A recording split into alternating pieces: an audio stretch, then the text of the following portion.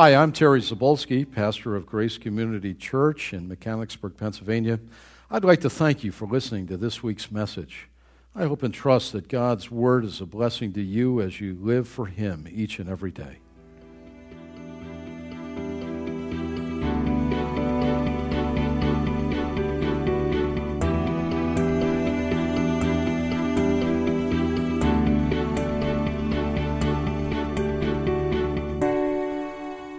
Nobody likes a tattletale. You know, as a child, it was common for me and for us as children, I'm sure it was sort of for many of us here, to be told after reporting on a brother or sister, at least in my family, that nobody likes a tattletale, especially the one who's ratted on, right? How many of you heard that? Am I the only one? Oh, okay. I thought it was rather common. Nobody likes a tattletale. Mommy, guess what Dale's doing? Mommy, guess what? Well, usually it was my sisters ratting on us. That's the way it was. They were goody two-shoes. Not really. They were sinners that needed to be saved, but usually my brother and I were over the edge and being reported on, and we didn't like that very much. That's probably why I remember that so well. The one that was ratted on doesn't like it. Well, did you know that you have a part of your body that actually rats on your heart? Nobody likes a tattletale. Well, I got news for you. It's true. You got a part of the marvelous body that God made you that actually rats on your heart. It's your tongue. That little slippery, slimy fellow, that serpent behind your teeth. Mark straightens the teeth, but he can't help much with the tongue. No, it's like a serpent in more ways than one. And you know, it rats on your heart, and mine rats on mine. Jesus told us in the Gospels, for out of the abundance of the heart, the what? The mouth speaks. That's right. In other words, your tongue is a tattletale. It always gives indication of what's happening almost moment by moment, what's going on in your heart. It's the thermometer to the body. Your words are the measure of your spiritual temperature, for it produces what it is told to produce by the heart. So you say, open up, let's take your temperature and find out what's going on in there. And that's really what that slippery, slimy thing behind your teeth, and maybe that's why God imprisoned it behind the teeth, because it does such insidious things. But it's as it wags around, gives indication of where you are spiritually and where I am. And I'm reminded, you know what? This is a 24/7 deal. You know, they put prisoners in jail and they have guards there all the time. We're going to have a holiday here soon on the 4th of July. They don't say, okay, all the guards, you guys go home. We don't need you today, right? No way. The same thing is true with the tongue. I'm telling you, it is insidious. We can sing great songs today like we did. Holy, holy, holy. Wasn't that wonderful? And drive out of this parking lot and cuss out the guy in front of us because he cut us off. I mean, it's a 24/7 thing. And it's not this little guy's fault. It's something deeper. The problem lies within the heart, which is the center of who you are. It's your thinking. Actually, it's your mind. It's who you are and who I am. Well, God's wonderful Word has an abundance to say about our tongues and their usage. And as we studied last week, we're to live to the glory of God. And one way that you and I can do that is by honoring God with our tongues. If you're a Christian this morning, God expects you to live with your tongue under control, and therefore your heart needs to be right moment by moment. And let me remind you, God listens in on every word that you say and everything that I say. Psalm 139, verse 4, write that down.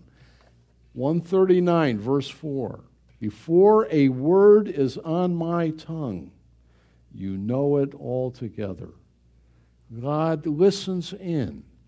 We have some pretty amazing listening in devices today, don't we? I saw one advertised on TV. You could go to a gathering and you could hear what people were saying at quite a distance. Now, why anyone would want to do that, I don't know. It showed a guy who wanted to date these girls, and he was listening into the girls, whether they thought he was a handsome stud or something. And they probably were saying quite the opposite, so why a guy would ever want to hear something like that? Now, it did help some of the folks that can't hear, period, so you could sort of tune in and find out what was being said. But I'm telling you, 24/7, God hears every word that we say, every word, and will give an account of that. Well, 3 reminders regarding your tongue, urging you to use it only for the glory of God. Nobody likes a tattletale, and that's what your tongue is and mine. For the wrong use of the tongue is probably, I suggest this to you, the easiest way for you and I to sin. The reason is there's no built-in restraints for it. Wouldn't you like that? I mean, we have built-in restraints in our cars, don't we? Fasten that seatbelt, right? Or, you stop quickly, you're going to be kissing the windshield, or worse. Worse, you could be like propel right through it. And that's why you have the built-in restraint. Last time I checked, there's nothing restraining in our mouths, our tongue. But we could use it, right? Tie that little fella down so he doesn't wag like he does and give the telltale sign. There's problem deeper within. Well, the first reminder James gives us in James chapter 3, we're going to pick up verse 1 to 5a, is your tongue, though very small, has great power. Look at verse 1 of James 3. Not many of you should presume to be teachers. Pastor James, this is the half-brother of Jesus, pastor at the Church of Jerusalem. Not many of you, he says, should presume to be teachers, my brothers. Why? Because you know that we who teach will be judged more strictly. We all stumble in many ways, and if anyone is never at fault in what he says, he's a perfect or complete man, able to keep his whole body in check. The teacher in his tongue, the warning and giving. Now he's going to do an excursion for all of us into the dangers of our tongue. Verse 3. When we put bits into the mouths of horses, we do that to make them obey us. We can turn their whole body, their whole animal. Or take ships as an example. Although they are so large and are driven by strong winds, they are steered by a very small rudder wherever the pilot wants to go. Likewise, the tongue is a small part of the body, but it makes great boast. We'll stop here at that point. Your tongue, though very small, has great power. Great power. James offers a couple of examples illustrating the power of the tongue. He uses the horse. And in that day, the horse was a ferocious military fighting piece of equipment, if you will, in a military warfare type of thinking. Especially the Egyptians with the chariots and the prancing. It struck horror into the opposing armies to see the horses charging you. High-spirited. They hear the trumpet sound of battle and they're prancing and up and down and their adrenaline is flowing. Here, horses illustrate the tongue. Horses are extremely powerful. And yet, you can control that mass of muscle, that prancing and might, with a little bit in its mouth. You can make it go left or right, even back up, they tell me. James, I think, has in mind the prancing, high-spirited war horse in his illustration. And yet that little piece of steel with the bridle connected to it controls all of that hundreds of pounds of power, spirit, might. And then he goes on to give us a second illustration of ships. He says, or take ships as an example. They're large, aren't they? They're enormous. Huge ships on the sea are guided by that real small rudder. They're enormously large, and today we live in the day of large ships. Those oil tankers are enormous. I don't know exactly the size, but 2 or 3 football fields in length, I'm told. Enormous tankers carrying that petrol so that you can go down and complain about $2.75 for a gallon of gas that puts you along. Well, I'm thankful for it. It beats certainly walking, and it beats riding a bike, though I do enjoy riding a bike. I wouldn't want to ride to Georgia, Enormous ships floating the seas, and a little rudder steers all of that massive weight and tonnage. That's what James is talking about. Though very large, these ships, and even buffeted by the winds at the sea, it's steered by such a small rudder. Well, in verse 4, James gives us the application in verse 5. Likewise, the tongue is a small part of the body, but it makes great boast. Your tongue is very small compared to the rest of your body. It exercises a power far out of proportion to its size. You know that the average adult, I don't know if you've weighed your tongue lately. It's probably a gross thing to try and do anyway. The average tongue, I'm told, weighs about 1 pound. Now I weigh 189 pounds, and that means a very small percentage, if I'm average with the size of my tongue, though I give it a lot of workout, it may be a little bigger, is very small in comparison to the rest of that manhood that's standing up here behind the pulpit. Amen, Jim? That's right. Going to get better with a new hip. But that little fella in my mouth, its influence and power is so out of proportion to the rest of me that we generally like people and receive them well, or dislike, or even worse, based upon that little pound of flesh behind your teeth and mine. What do I mean by that? Well, we can say things and be heard to say things or write things or do things on Twitter or on Facebook or email or whatever, and people don't like us.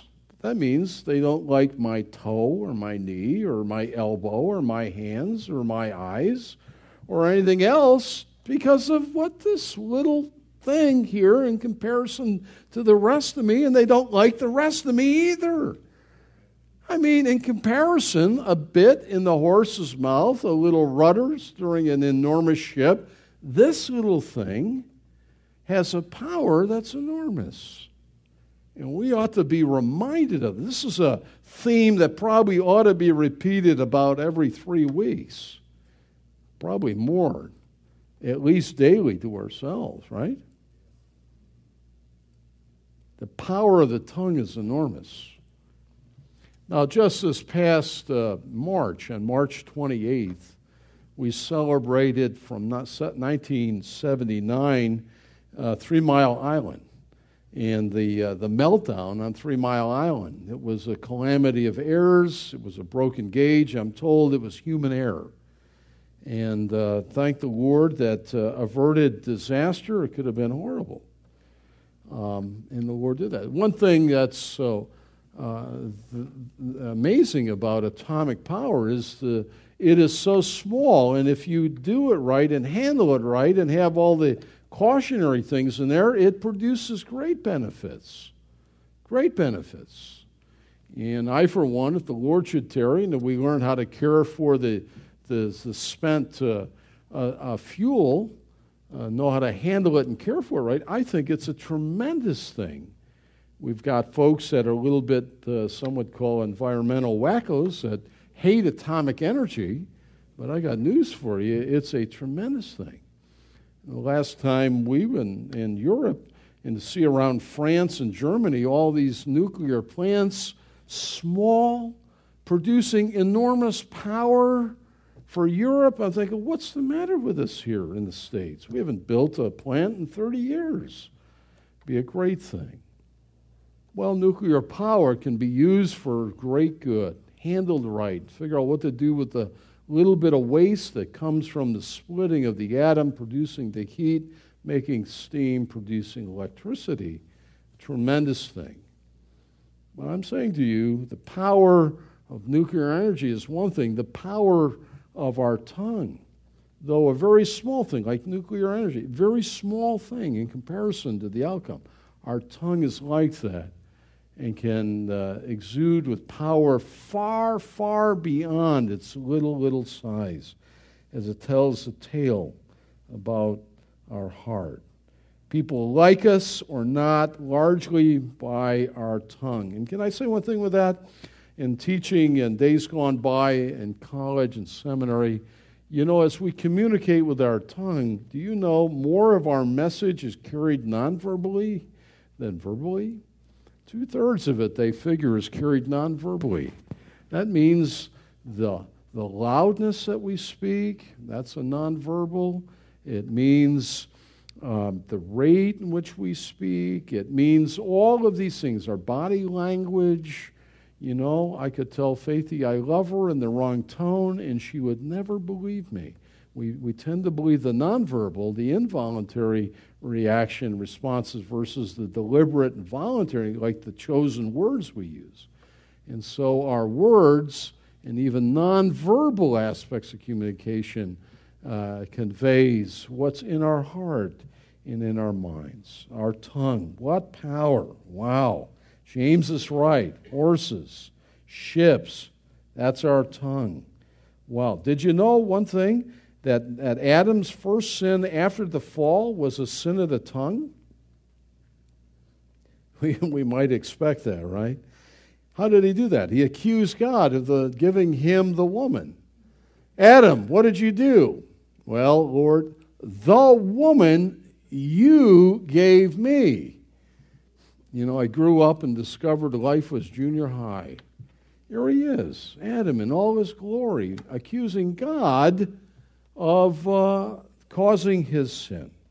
Blame shifting. Wow, there we go. It's no wonder we have such a problem with that slippery serpent behind our teeth. There's a second reminder. Not only does our tongue have great power, but James goes on to tell us our tongue has the power to do great damage to others. That's what he's saying in verses 5b through 12. Let's read it. Consider, he begins in the middle of verse 5, consider what a great forest is set on fire by a small spark. The tongue is also a fire. It's a world of evil among the body. It corrupts the whole person. It sets the whole course of his life on fire.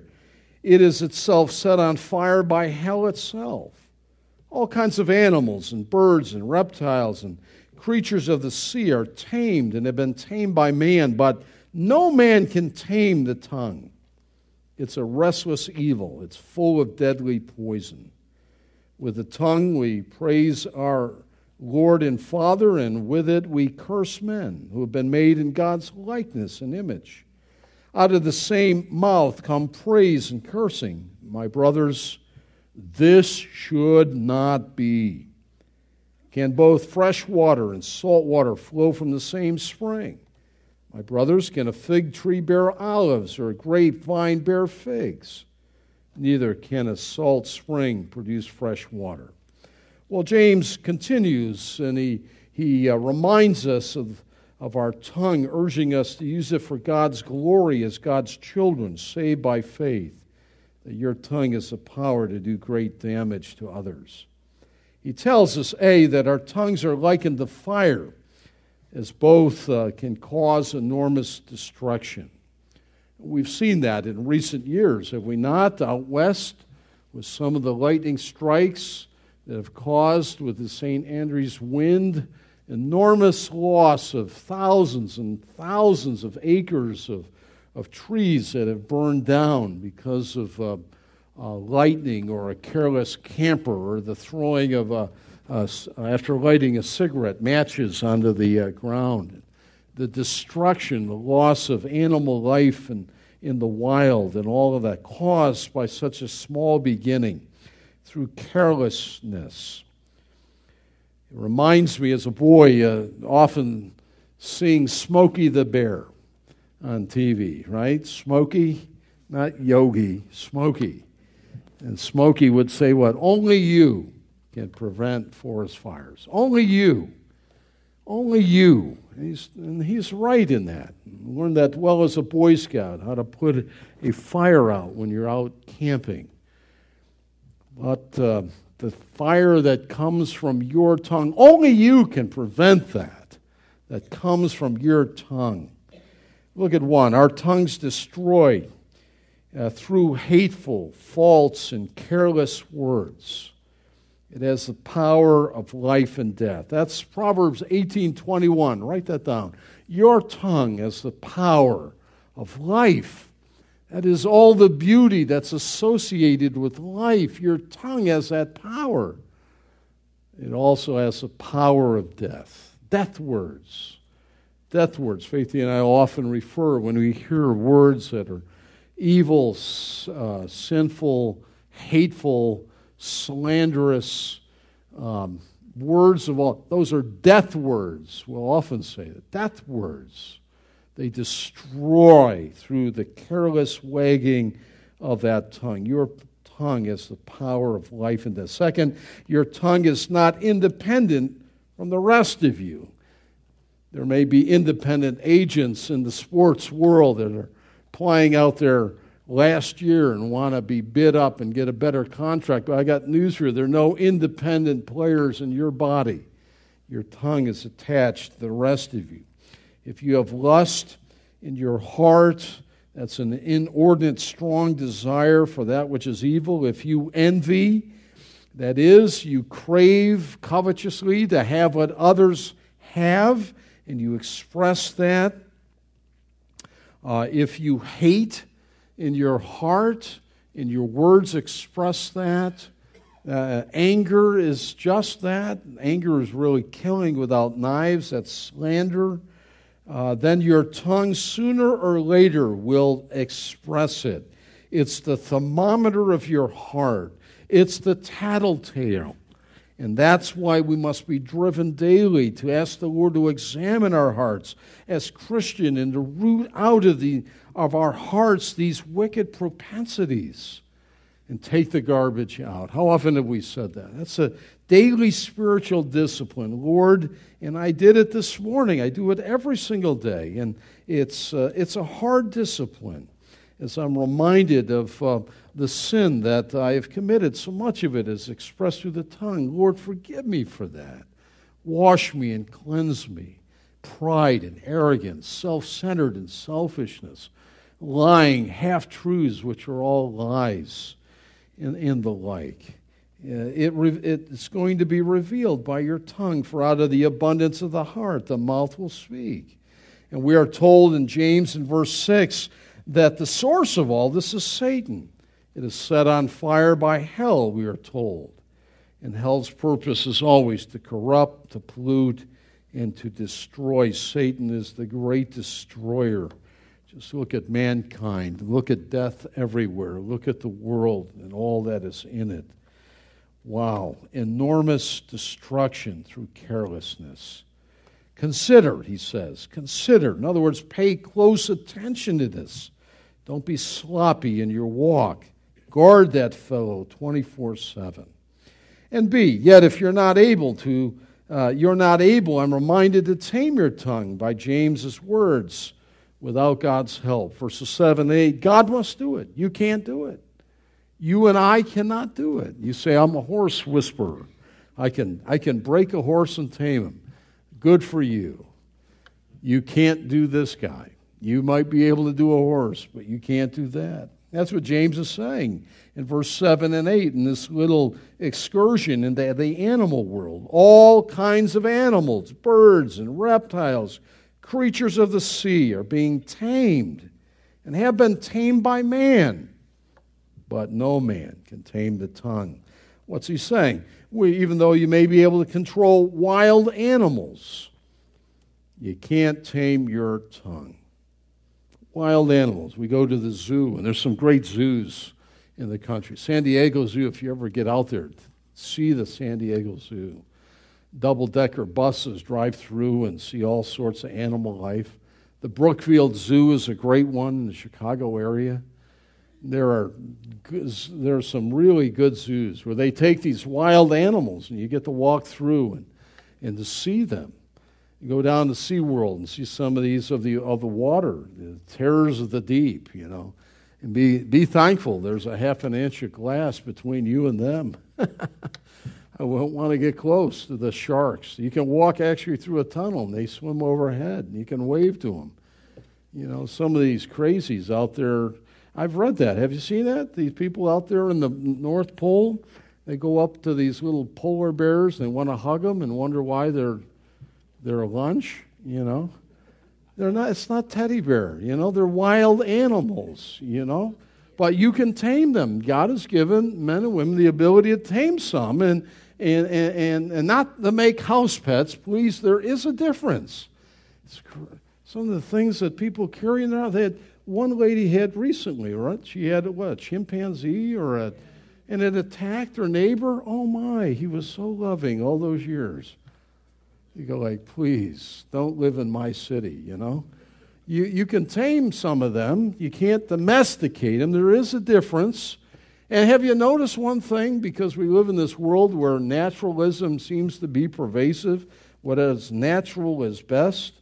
Some people want us to walk with bare feet and, without clothes and just everything, get back, no cars, no anything, turn the lights out. Oh, won't it be wonderful? I got news for you. It won't be wonderful. It will not be wonderful. And there is a difference between mankind and the animal world. We're thankful for the animals. They teach us something about God. They are wonderful pets, and there's a place for it. But mankind, men and women, are made in God's image. They're priceless. They're the crown of creation. All of this, and then God puts man and woman in the garden. And it's man that puts animals in the zoo and not vice versa.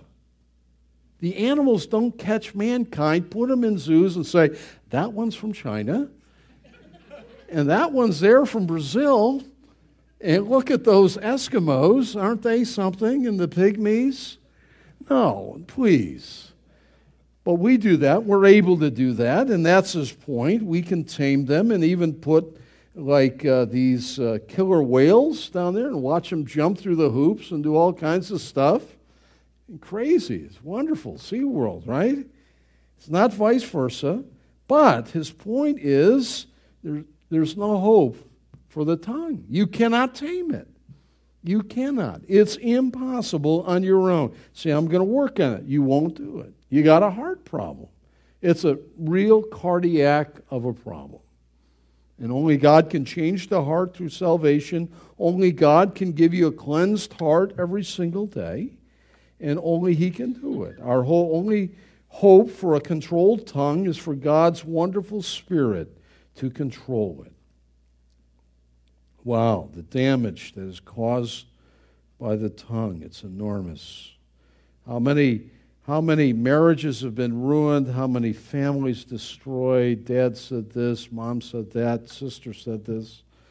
A business partner, and the wreckage and the ruination of the tongue is enormous. Sticks and stones may break your bones, but names will never hurt you. That is a lie. I've healed from a broken arm. My friend in wrestling practice broke my arm. It healed. Frank Whale. That's his name, Frank Whale. Yeah, he used to be a good friend. But I can remember some things people have said about me I wish to God I could forget. And God can expunge that. You know that. He can in your life too. Sometimes dads, you have the power of life with your children. You walk around just because you couldn't do it and you're a naysayer and a downer and all that, you'll cripple your kids. You will. The grace of God can overcome that, and certainly does, and I'm thankful for that. But you're the coach. You ought to set the bar high. You ought to be their cheerleaders. Encourage them. There's enough that want them to fail. Oh, you'll never amount to anything.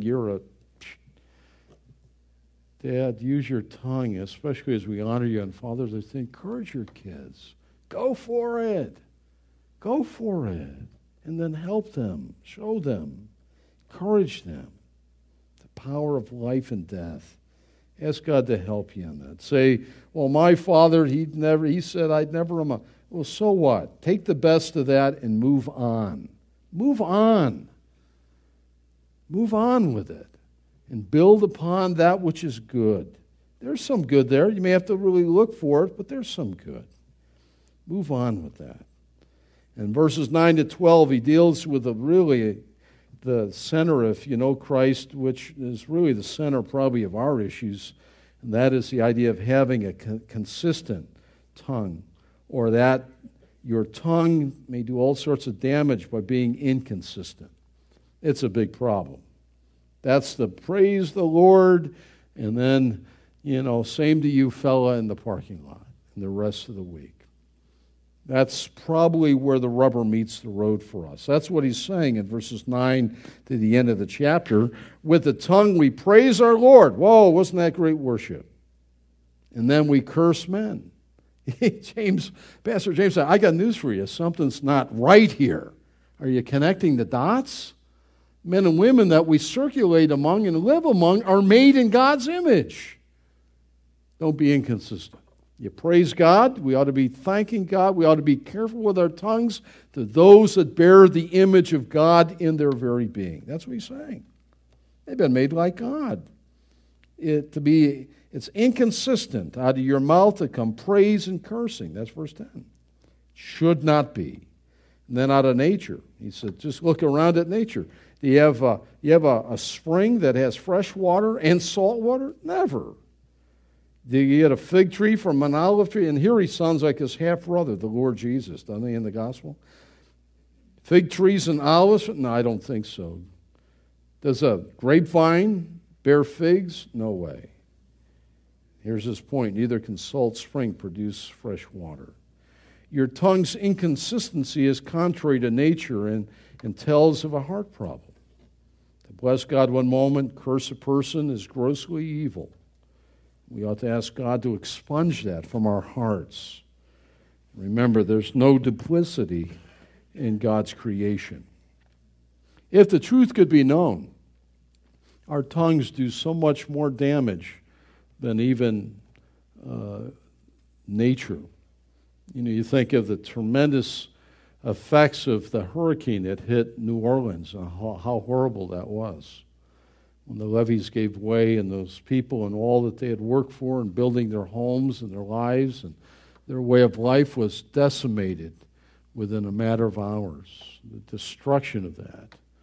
Or tornadoes, you'll see it as I do, that they'll go through and wipe out certain neighborhoods and houses like they're straw men. When we lived in Indiana, I remember a man talking about the land of tornadoes out there, and it's true, they have a lot of tornadoes. And coming from Buffalo, Faith and I never saw tornadoes. There was straw, dry grass, sticking in a tree near our home, and our neighbor was showing it to me and say, we had a tornado go through here, and that grass went right into the tree by the tornado wind. I'm like, no way. And it was.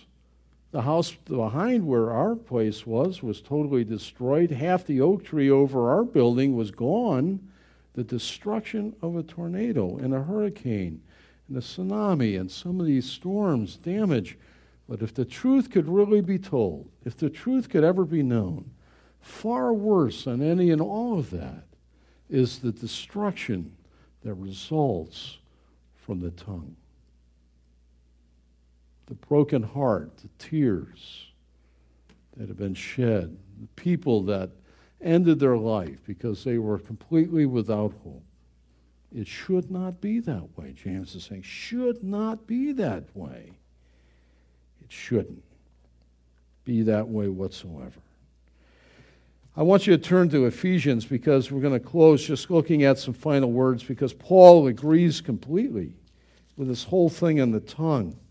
I mean, the Bible is so full of teaching about our usage of the tongue that we ought to know this and know this well so that we practice it. Ecclesiastes, Solomon wrote 5:6, do not let your mouth lead you into sin. The Proverbs, Solomon wrote 13, verse 3, he who guards his lip guards his life. Proverbs 12:18 says, reckless words pierce like a sword, but the tongue of the wise brings healing. And Paul is going to write in Ephesians chapter 5, verse 29 to 30, our third reminder regarding your tongue is that your tongue should not be used to express corrupting words. Look what Paul writes in Ephesians 5, verse 29 and 30. Do not let any unwholesome talk come out of your mouths, but only what is helpful for building up others according to their needs, that it may benefit those who listen. And do not grieve the Holy Spirit of God, with whom you have been sealed for the day of redemption. Let's just stop there. Your tongue should not be used to express corrupting words. Well, what does Paul mean? Paul uses the word unwholesome in the NIV, which is in the Greek is the word for rotten. It means that which is obviously corrupting. It's like a piece of fruit that has gone uneaten on your kitchen counter. Day after day, it turns brown, begins to start to stink. It's rotten. That's the idea. Faith is fond of buying bananas, and always saying, get your potassium, bananas. And I like bananas. But sometimes there'll be a lot of them there, and maybe days will go when I won't eat them, and they start to turn, you know what color. And she'll usually rescue them because she makes tremendous banana bread. And they go right into that, and we enjoy that, and they're saved. But that's the idea. Let no rotten words, like over-ripened fruit, cross your teeth from your slippery, slimy serpent that's behind them. That's what Paul is saying. It's in the force of a command. Some examples of rotten words are filthy and obscene and slanderous words. Dirty stories and profanity, crude jokes should not come from your tongue. These are hard-issue things. David wrote, may the words of my mouth and the meditation of my heart be pleasing in your sight, O Lord, my rock and my redeemer. Psalm 19:14. We live in a day in the younger generation in evangelical circles trying to show their liberty in Christ, use all sorts of profanity. They're free. They're able to use four-letter words and feel very free of doing it. Well, I have a problem with that because of Paul's teaching, and right here, those are rotten words. Those are not words that build up those that hear, and they should not be a part of a Christian's vocabulary. Your words should always be gracious, helpful, and constructive, coming from a heart that is right, enabled by the Holy Spirit, remembering that He alone can help you. And they should build up all that hear you. Depend on the Spirit, and don't grieve Him by doing otherwise. Well, find a corner of your sheet. Let me just give you a couple of ways. So this will be a little redundant. I'll just give you a kind of a grocery list of some of the ways in which we can sin with our tongues. We are being made into the likeness of Jesus. If you know Christ the Lord as your Savior, God is building you and to be like Jesus. We've talked a lot of that in the last few weeks. That's sanctification.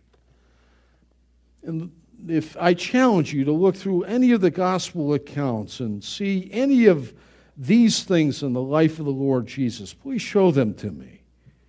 For I suspect you'll never find any of these, ever.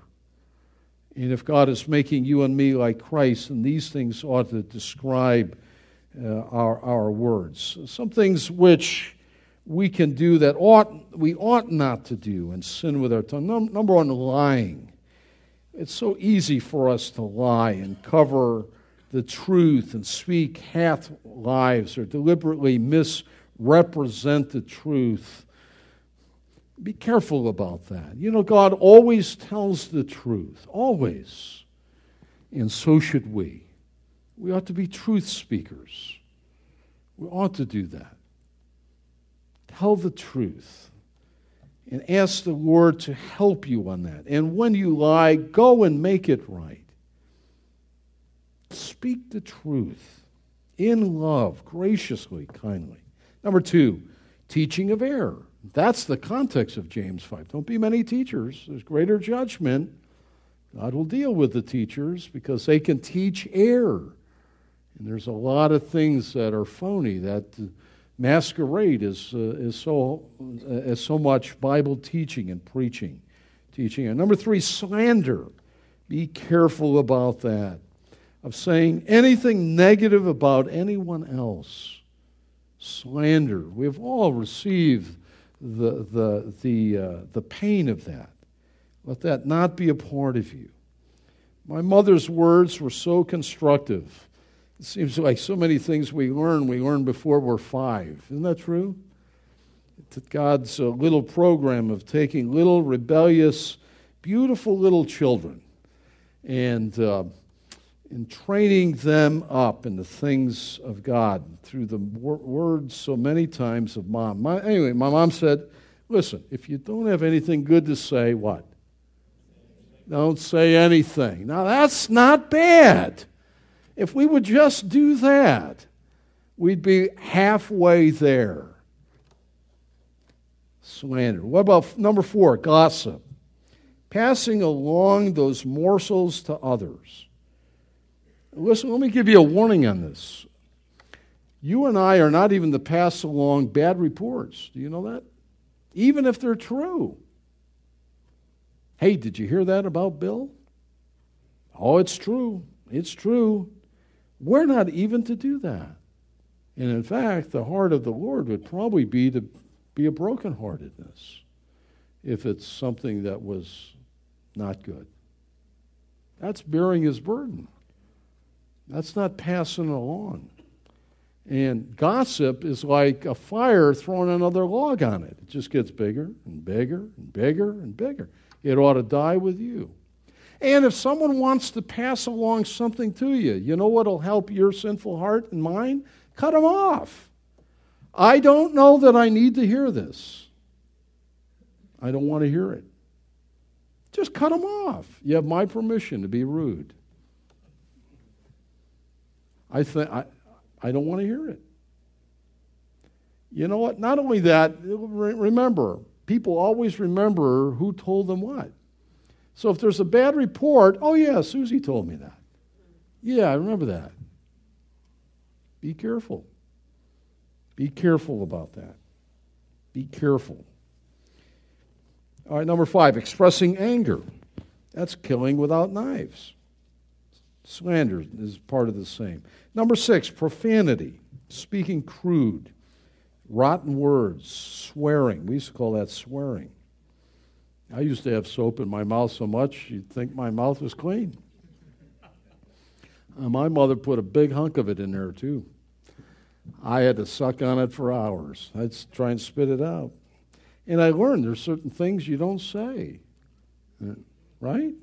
You need that. God's program for raising up children. Number 7, speaking lewd words, dirty stories.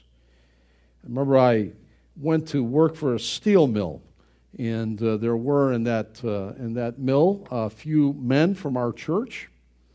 And I was working on the cooling rack one day, a place you didn't really want to be. It was 100 yards long, and on the bar mill, the Steel would go down there at 100 miles an hour down this bar mill, and it would step down and cool off from red hot, and finally at the bottom, sometimes it got caught in the mechanism. You had to get up there and move it up there. And I remember that when I got down and your legs would burn. You wore long johns because it's so hot it burned the hair off your legs under your jeans.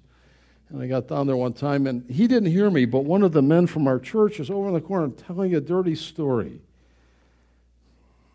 And everyone was tee-hee-hee, ha-ha-ha-ha.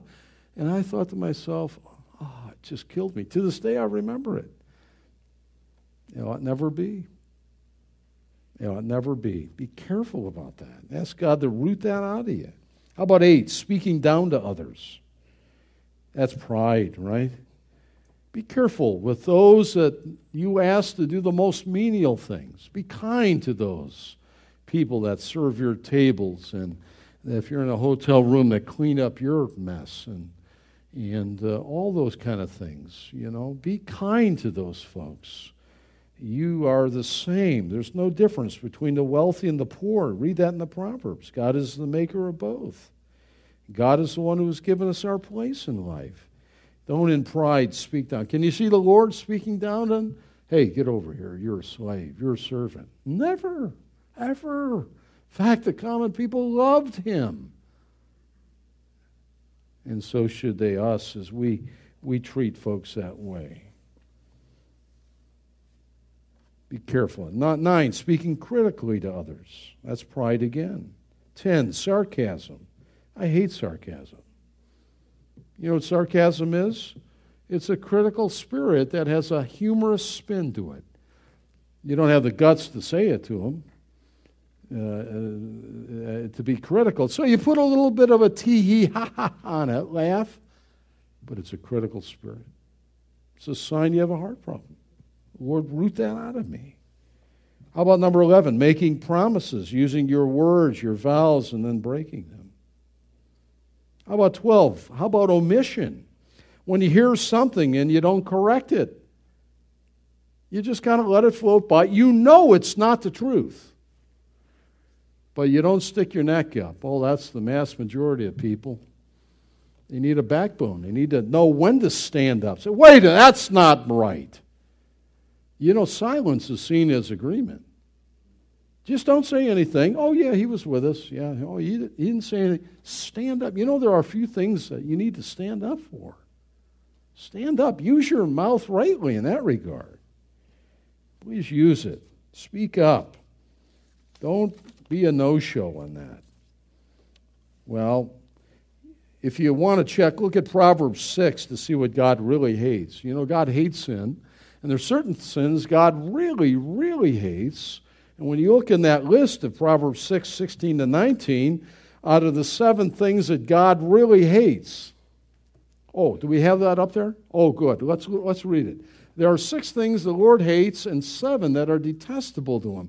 Now, when it puts it that way in the Hebrew, the 7th is the thing that God really hates. Let's see what they are. There are haughty eyes. Now look, lying tongue, there's the tongue. Hands that shed innocent blood. Next, a heart that devises wicked schemes. Feet that are quick to rush to evil. A false witness, there's the tongue again, who pours out lies. And a man who stirs up dissension among the brothers. That's the 7th, a man who stirs up the division or dissension through the use of his tongue among brothers. That's what God really hates. Well, lessons for our lives. We'll be done. You used to go to the doctor. Let me introduce it this way. Did you go to it? I had Dr. Rosner. I was talking about him with Faith and Sarah this week. He was a general surgeon who also did he was a GP as well. We'd go by if we had whatever was ailing us. And I remember him always saying there, and he would have one of those bright, shiny things on his head, All right, Terry, stick out your tongue and let's see how you're doing. And it came back to me when I thought of this. That's not bad. So how are you doing? Stick out your tongue. Now, don't do that literally.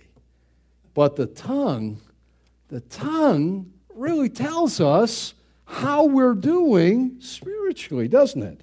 It's a great telltale. Number one, if your tongue reveals a sinful heart, let me urge you, deal with it.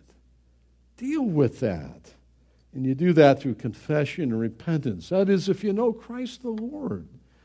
Don't allow it to lodge in your heart. We've all been hurt.